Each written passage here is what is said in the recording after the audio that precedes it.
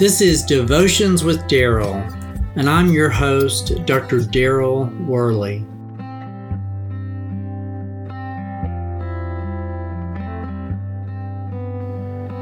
As a child, when my family would visit Southern California, I always wanted to go to the notorious haunted house in San Jose, California, which was built by the Winchester family.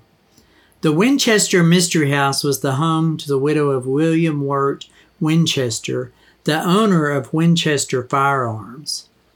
Sarah Winchester lived in the house after her husband died, and construction never stopped as long as she was alive. This construction often had doors that led to nowhere and staircases that even went into the ceilings. It has been said that the doors and staircases were intended to confuse ghosts who might inhabit the house and keep them away. Sarah Winchester was incredibly superstitious, and her house demonstrated this extremely clearly. In fact, it's still a popular tourist attraction today. One idea that I heard as a child was that Sarah felt like as long as she continued construction, she would continue to live in peace. She was deathly afraid of ghosts, and particularly of the ghost of the people who had been killed by a Winchester gun. These guns that had made her and her family rich. All those doors made me think of this passage from Luke chapter 13.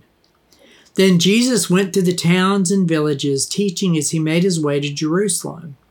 Someone asked him, "Lord, are only a few people going to be saved?" He said to them, "Make every effort to enter through the narrow door, because many, I tell you, will try to enter, and they will not be able to.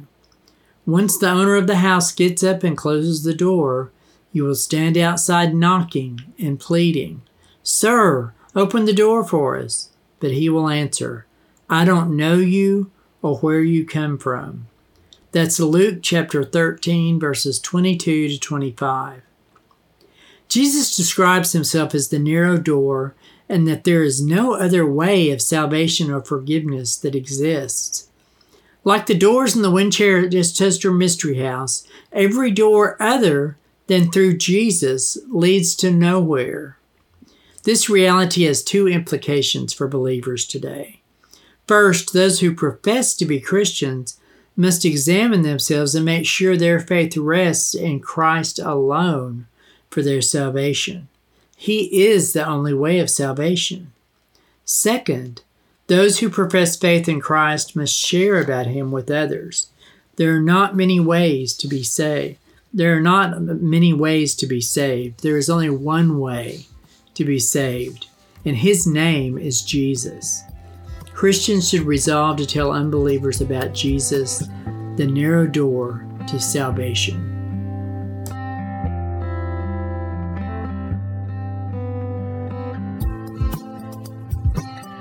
Until next time, this is Dr. Daryl Worley praying that you have a day filled with the richest blessings of God.